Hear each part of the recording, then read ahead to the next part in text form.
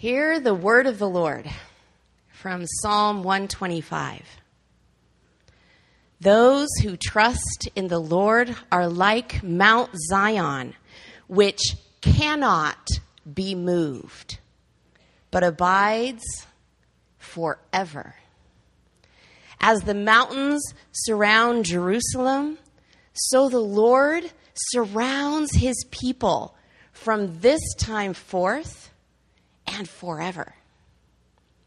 For the scepter of wickedness shall not rest on the land allotted to the righteous, lest the righteous stretch out their hands and do wrong. Do good, O Lord, to those who are good and to those who are upright in their hearts.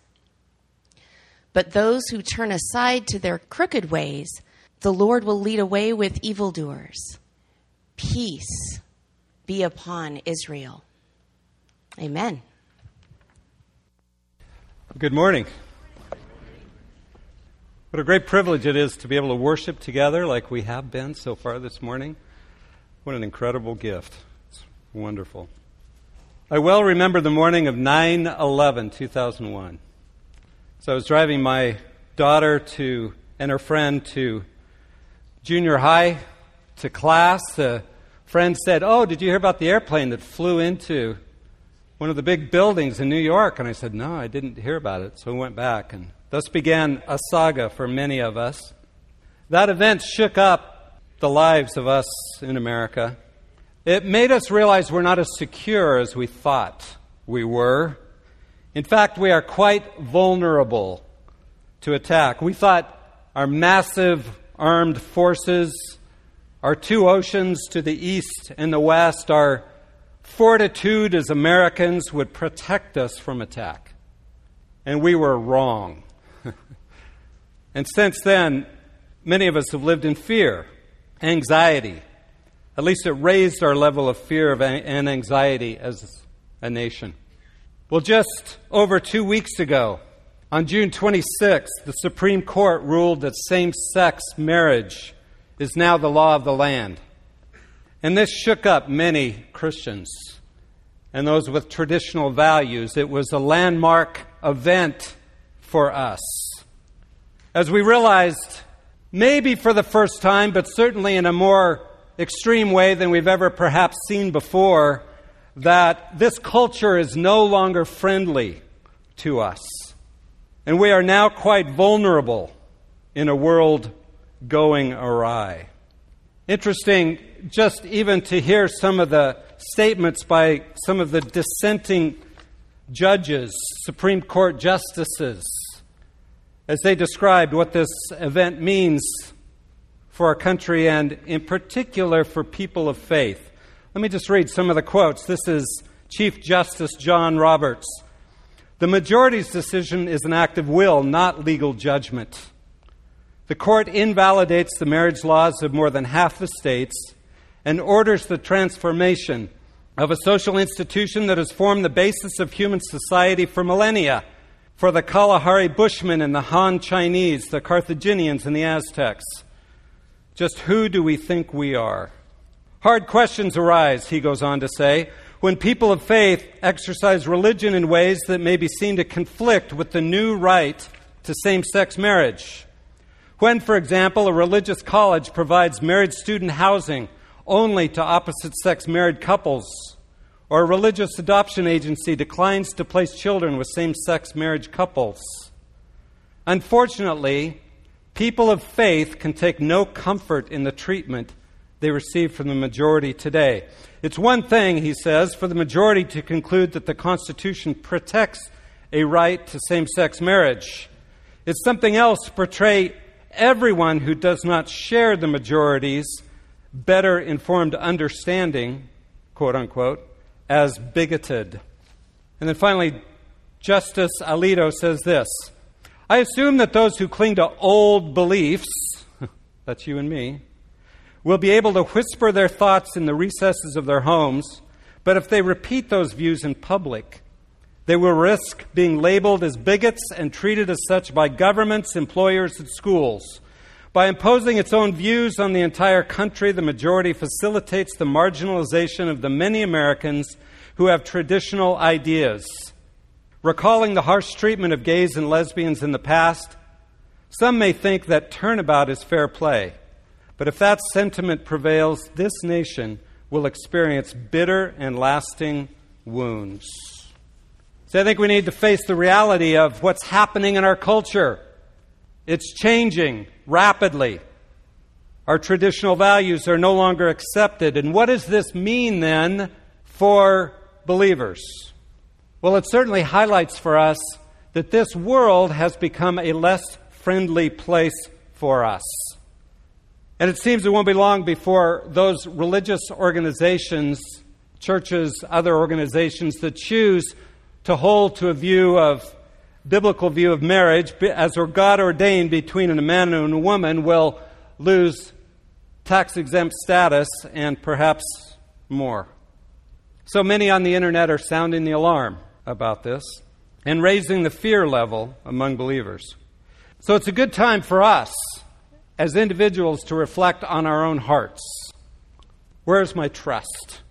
How strong is my faith in God at times like this? Where am I looking to for my security in an insecure world? As our psalm for today shows us, Psalm 125, the only place we can find true security is by trusting the Lord. Pray with me.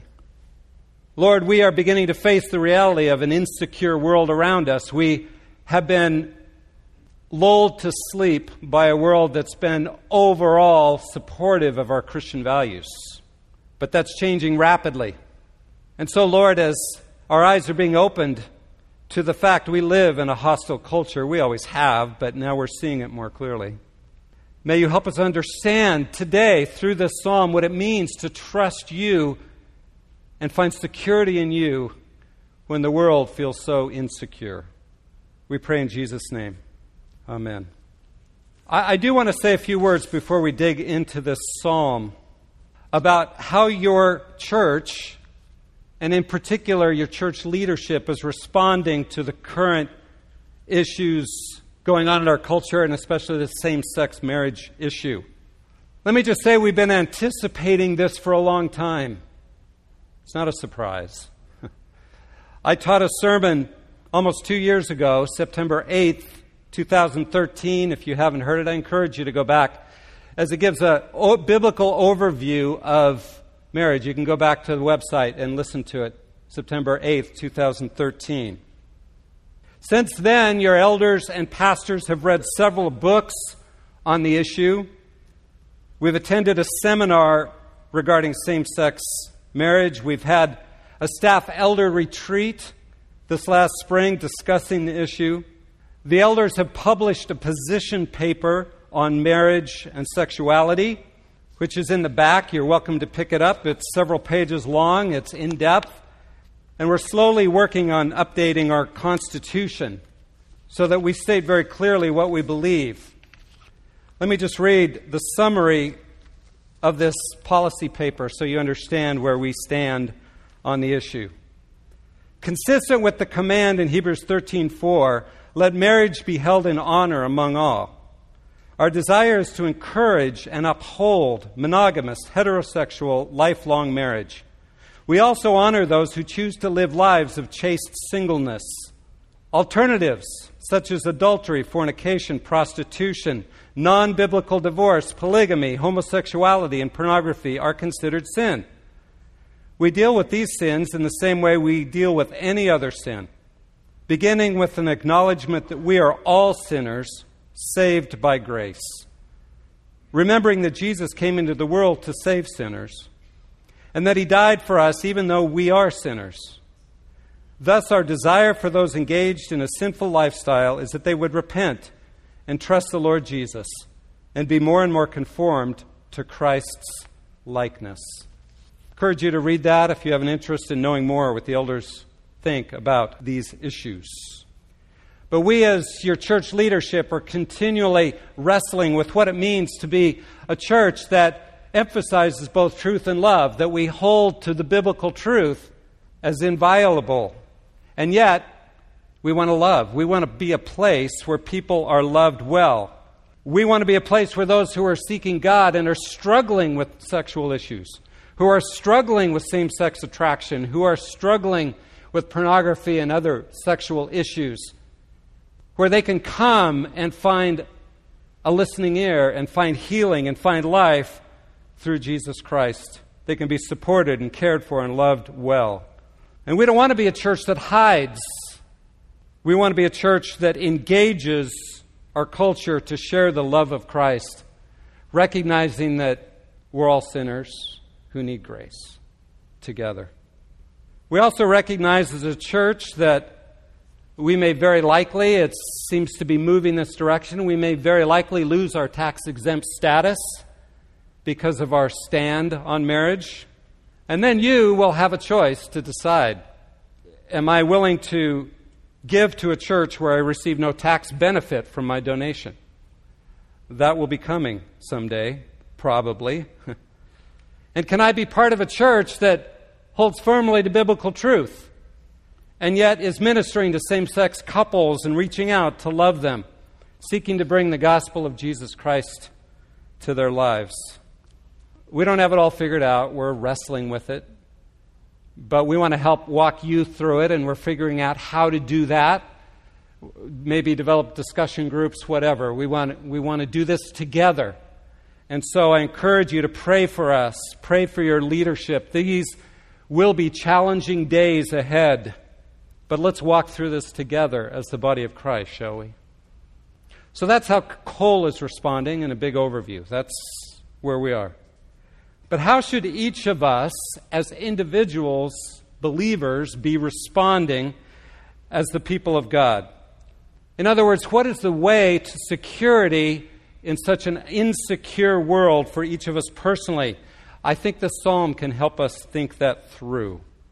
I see the psalmist revealing to us three things we must do if we are going to find security in an insecure world. And the very first one is trust in Jesus.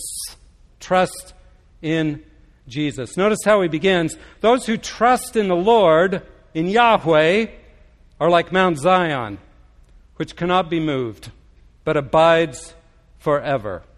As the mountains surround Jerusalem, so the Lord surrounds his people from this time forth and forevermore.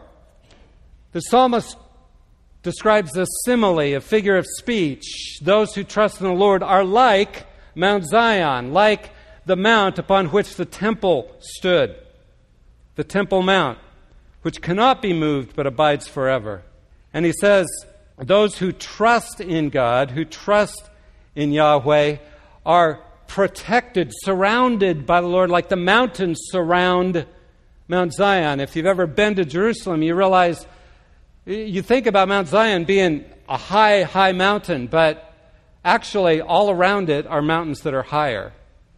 To the east is the Mount of Olives that looks down on the Temple Mount, Mount Scopus to the north, northeast.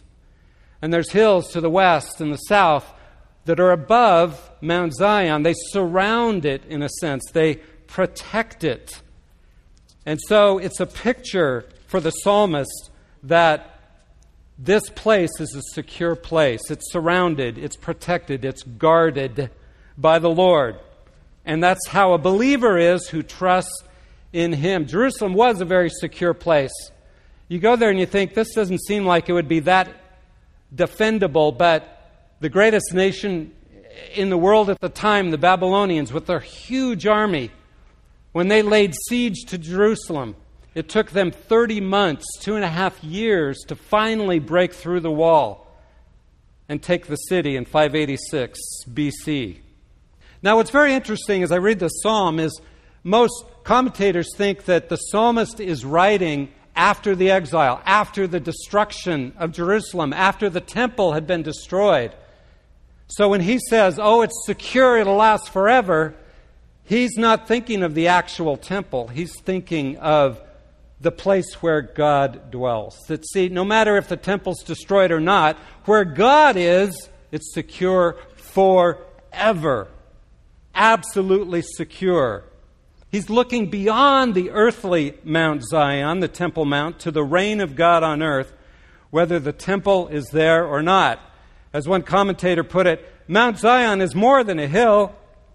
It symbolizes God's help, His presence in blessing and protecting His people, and the privileges of the covenantal relationship. It's the relationship we have with the God who is the creator of the universe, who has all power.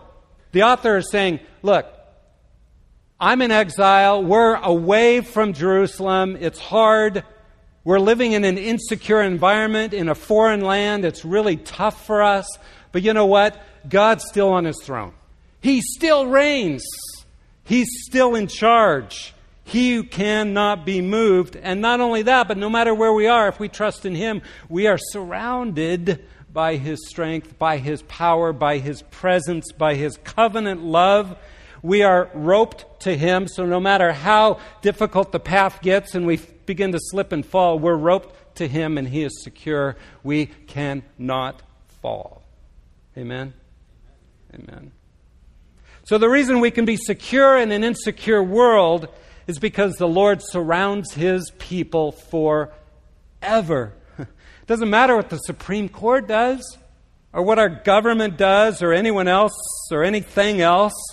Yahweh still surrounds His people to protect and guard. It doesn't mean, though, that we won't suffer, right? In fact, that is our calling. To walk in the steps of Jesus, we will suffer, but ultimately we will be protected. It means that His greater purposes for us, which are always guided by love, can never be thwarted. I want you to hang on to that verse, that statement. His greater purposes for us, which are always guided by love, can never be thwarted. So people's attempts to redefine marriage and say, oh no, it's not what you've said. It's not a man and a woman. You can be anything. It can be multiple partners. It can be whatever. You know, this is what people are pushing for. You can be married to your dog, your horse, whatever. I mean, you know, they're redefining it any way they want to. That doesn't change the reality of what God has ordained as marriage.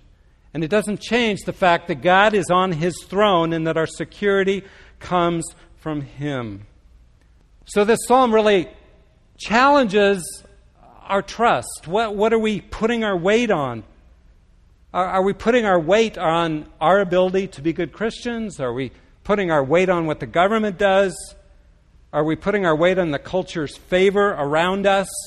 What are we trusting in? Eugene Peterson says this: all the persons of faith that I know are sinners, doubters, uneven performers.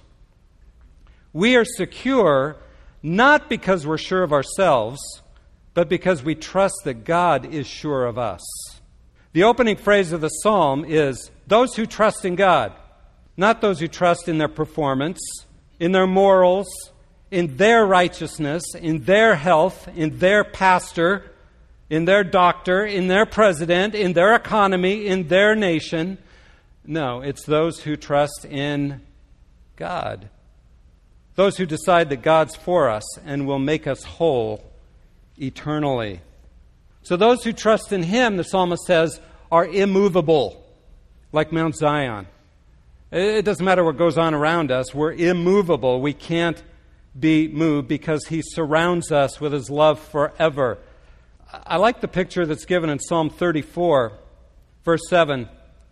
Verse 6 and 7 say this: this poor man cried. David was going through a tough time. He cries out to the Lord. This poor man cried, and the Lord heard him and saved him out of all his troubles. And then he says this is what the Lord does. The angel of the Lord encamps around those who fear Him and delivers them. I love that picture of the angel of the Lord. God sends His most powerful forces to camp right around His chosen people. No matter what you're facing, the angel of the Lord is encamped around you if you're trusting Him and learning to depend on Him more and more. But when we talk about trusting the Lord, if you're like me, you begin to think, well, I try to trust the Lord, but I find sometimes I really doubt. Sometimes I struggle. Sometimes I get emotional. Sometimes it's hard for me. Eugene Peterson again addresses that is he says, one threat to our sense of security comes from feelings of depression and doubt. The person of faith is described in this psalm as a rock-solid mountain. Nothing can move it. But I am moved. I'm full of faith one day and empty with doubt the next. I wake up one morning full of vitality, rejoicing in the sun. The next day I'm gray and dismal, faltering and moody. Nothing can move it? Nothing could be less true of me. I can be moved by nearly anything: sadness, joy, success, failure. I'm a thermometer and I go up and down with the weather. But then he says this: my feelings are important for many things. They're essential and valuable. They keep me aware of much that's true and real, but they tell me next to nothing about God or my relation to God. My security comes from who God is, not from how I feel. Discipleship is a decision to live by what I know about God, not by what I feel about Him or myself or my neighbors. When life is insecure and you feel insecure, remember that your security comes not from how you feel, but from the God who surrounds you and protects you and has firmly planted you on Mount Zion. So how does God protect us in an insecure world? What does He do? Verse 3 is very informative, I think. For the scepter of wickedness shall not rest on the land allotted to the righteous, lest the righteous stretch out their hands to do wrong. What's he saying there? I think the psalmist is looking at the history of Israel and saying, there have been a lot of bad kings, unrighteous scepters, scepters of wickedness over our people. It's been a rough road up to this point. But he's remembering the promise that was given to David that one of his descendants would sit on the throne and reign forever, and there would be no more wickedness. There would be a righteous, godly king. In other words, as he writes this, he's looking forward to the coming of Messiah, of Jesus Christ, the true king, the eternal king, the one who came to take our sins away and give us life forever and reign forever. We have the opportunity to look back on Jesus' coming and recognize He is on the throne and He is Lord today. All authority has been given to Him in heaven and on earth. Therefore, whatever the Supreme Court does, whatever happens in culture, doesn't matter. Jesus is Lord. He reigns. He's in charge. So our security comes from recognizing that. And the psalmist, as he looks forward, and for us, as we look back, we can be secure because we know that God has put His eternal one on the throne. Yeshua, Jesus Christ, who died to conquer sin and rose again and reigns forever, is our godly Lord. And so our protection comes from Him. So He protects us by giving us Jesus, and then because we have Jesus, we learn to walk in righteousness. The end of verse 3, lest the righteous stretch out their hands to do wrong. God protects us by sending Jesus to reign, and through Him sets us free from our greatest enemy, which is us. It's our sin. That's our real enemy. It's not the culture out there. The real enemy is sin. But in Jesus, He protects us even from that. So we learn more and more to walk in Him, depending on Him, trusting Him, to live out goodness, to live godly lives in an ungodly world. So the psalmist encourages, first of all, if you want to have security in an insecure world, and believe me, we all need that, right? First, it begins by trusting Jesus, putting your weight on Him, recognizing He reigns, He is Lord. The Lord surrounds us. He protects us. And He protects, it says, the righteous. Now, if you're like me, you hear that word and we go, righteous? Well, that apparently isn't me, because I can't pull that off. But you have to recognize the word righteous when it talks about the righteous ones. In the Old Testament, it's not talking about those who do everything right. It's talking about those who are part of the covenant community, who have put their faith in Christ. And if you become a Christian, you've given your life over to Him, and now you're learning to walk with Him and learning to walk in righteousness and learning to put off sin, you are considered scripturally one of the righteous, because you've been declared righteous through the blood of Christ. It's those who are part of the covenant people. So first of all, trust in Him. Secondly, what we see the psalmist do to help us understand how to get security in an insecure world is he prays for justice. He prays for justice. Notice verse 4 and 5. Do good, O Lord, to those who are good, and to those who are upright in their hearts. But those who turn aside to their crooked ways, the Lord will lead away with evildoers. Peace be upon Israel. I don't know about you, but the more I get to know Jesus, the more I walk with Him, the more I read the newspaper every day, it gets harder and harder as I look at what a messed up world this is and how much harm we do to one another. And it makes my heart want to cry out for justice. Lord, why don't you fix this? When we see the mess and the ungodliness of this world, I think we should be moved to cry out in prayer. Lord, bring justice. Deal with evil. Bless those who trust you. Bless those who do good. Now, sometimes I think we hear prayer like that and we think, oh, well, as Christians, we're supposed to love our enemies, right? We shouldn't pray that God would judge them, right? Well, no, I think we should. Yes, we want to love our enemies and we want to share Christ with them and we long for them to be saved. We long for the entire world to be saved, but realize the world is not ultimately our enemies. Satan is, the flesh is, the world is, yes, in general, but we want to see righteousness. This world is so destructive and painful and messy and awful. We should pray for God to bring justice. And in fact, justice is coming. It's God's plan. It's coming. I like the way it's put in 2 Thessalonians chapter 1.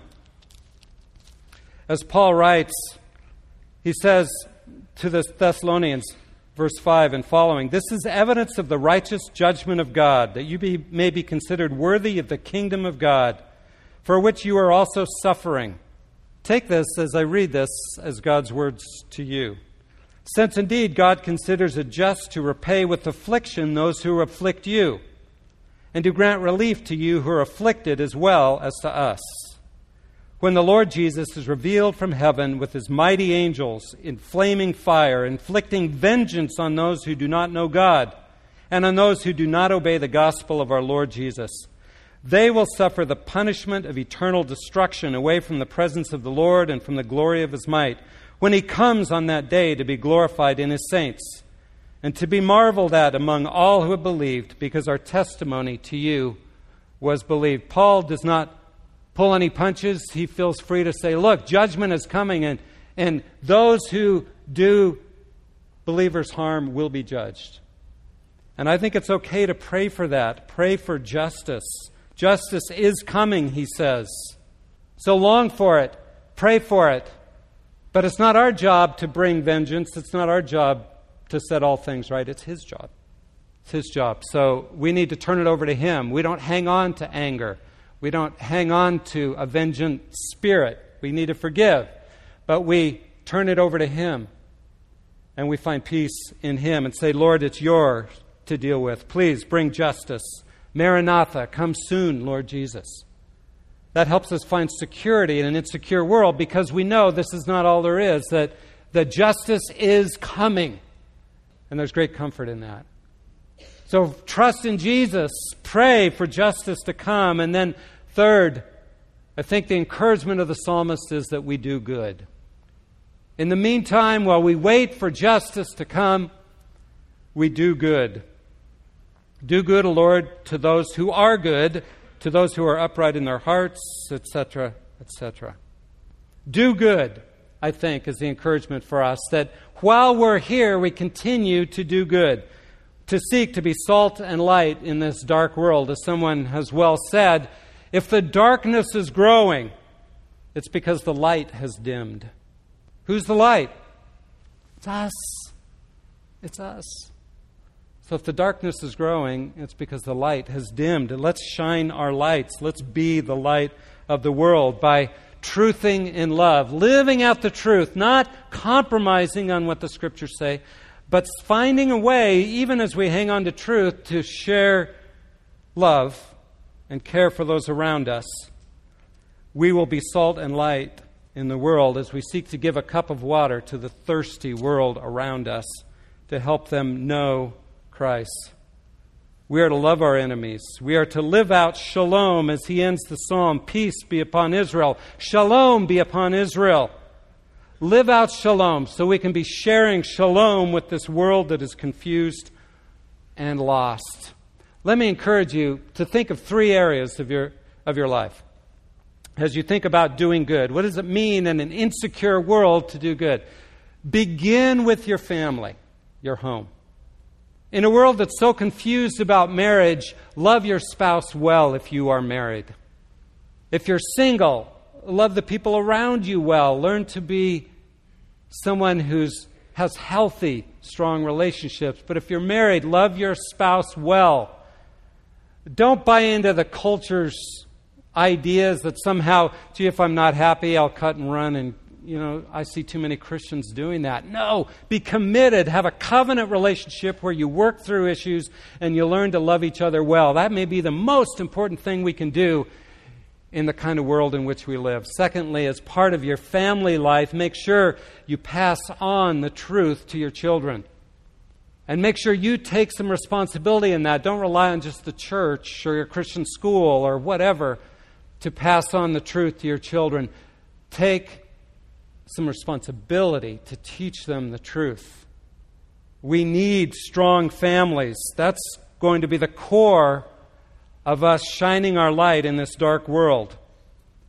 Secondly, with other believers. Make sure you love one another well in the body of Christ, here at Cole, with other believers outside of Cole, wherever God has placed you. Jesus said, "By this all men shall know you are my disciples, by the love you have for one another." Love other believers well. Serve one another. Learn to die to yourself for the sake of one another. Then you'll be salt and light in a world that does not understand love at all. It has a perverted view of love. And then finally, third, love the world. Do good in the world. Realize the darkness that the world is living in. There's this false view that somehow those living a homosexual lifestyle, are experiencing real love and all of that. Well, if you start really seeing what their lives are like, and you see the statistics, you realize that's not true. You realize those who are avowed homosexuals have a 20-year shorter life expectancy than the rest of us. Their lives are not healthy. There's brokenness.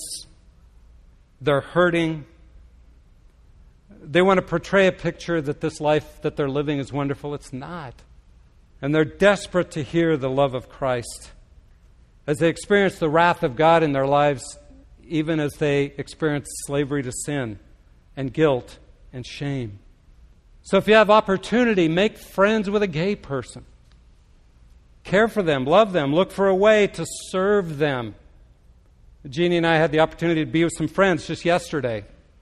Went to their house with another couple, so 3 couples, and we're relaxing, and we got a text from a neighbor of these friends' house that we were at, and these neighbors were lesbian neighbors, and they were talking about in this text what a bad day they were having, and they had all these rocks in their driveway, and that they were afraid somebody was going to steal them, and they didn't know what to do, and so you see, their relationship had been opened because these friends had built a friendship. So we got up and went over there and moved all the rocks, these pallets of heavy rocks, to the backyard out of the way so they would feel more comfortable and secure, and just said hello, got to know them a little bit, and they were so thankful that we would go out of our way to help them move their rocks. It's a little thing, but for me, it just was eye-opening to realize it's just in little things like that where we can share the love of Christ. But the reason it happened is because these friends had built a friendship with their neighbors who were gay, who were lesbian. Make friends with a gay person. Let them know Jesus loves them. and died for them.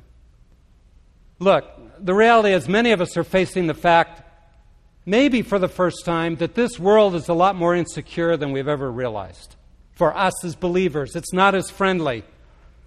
It's going to be tough in the years ahead. It's more dangerous than we realize. So where will we look to for security?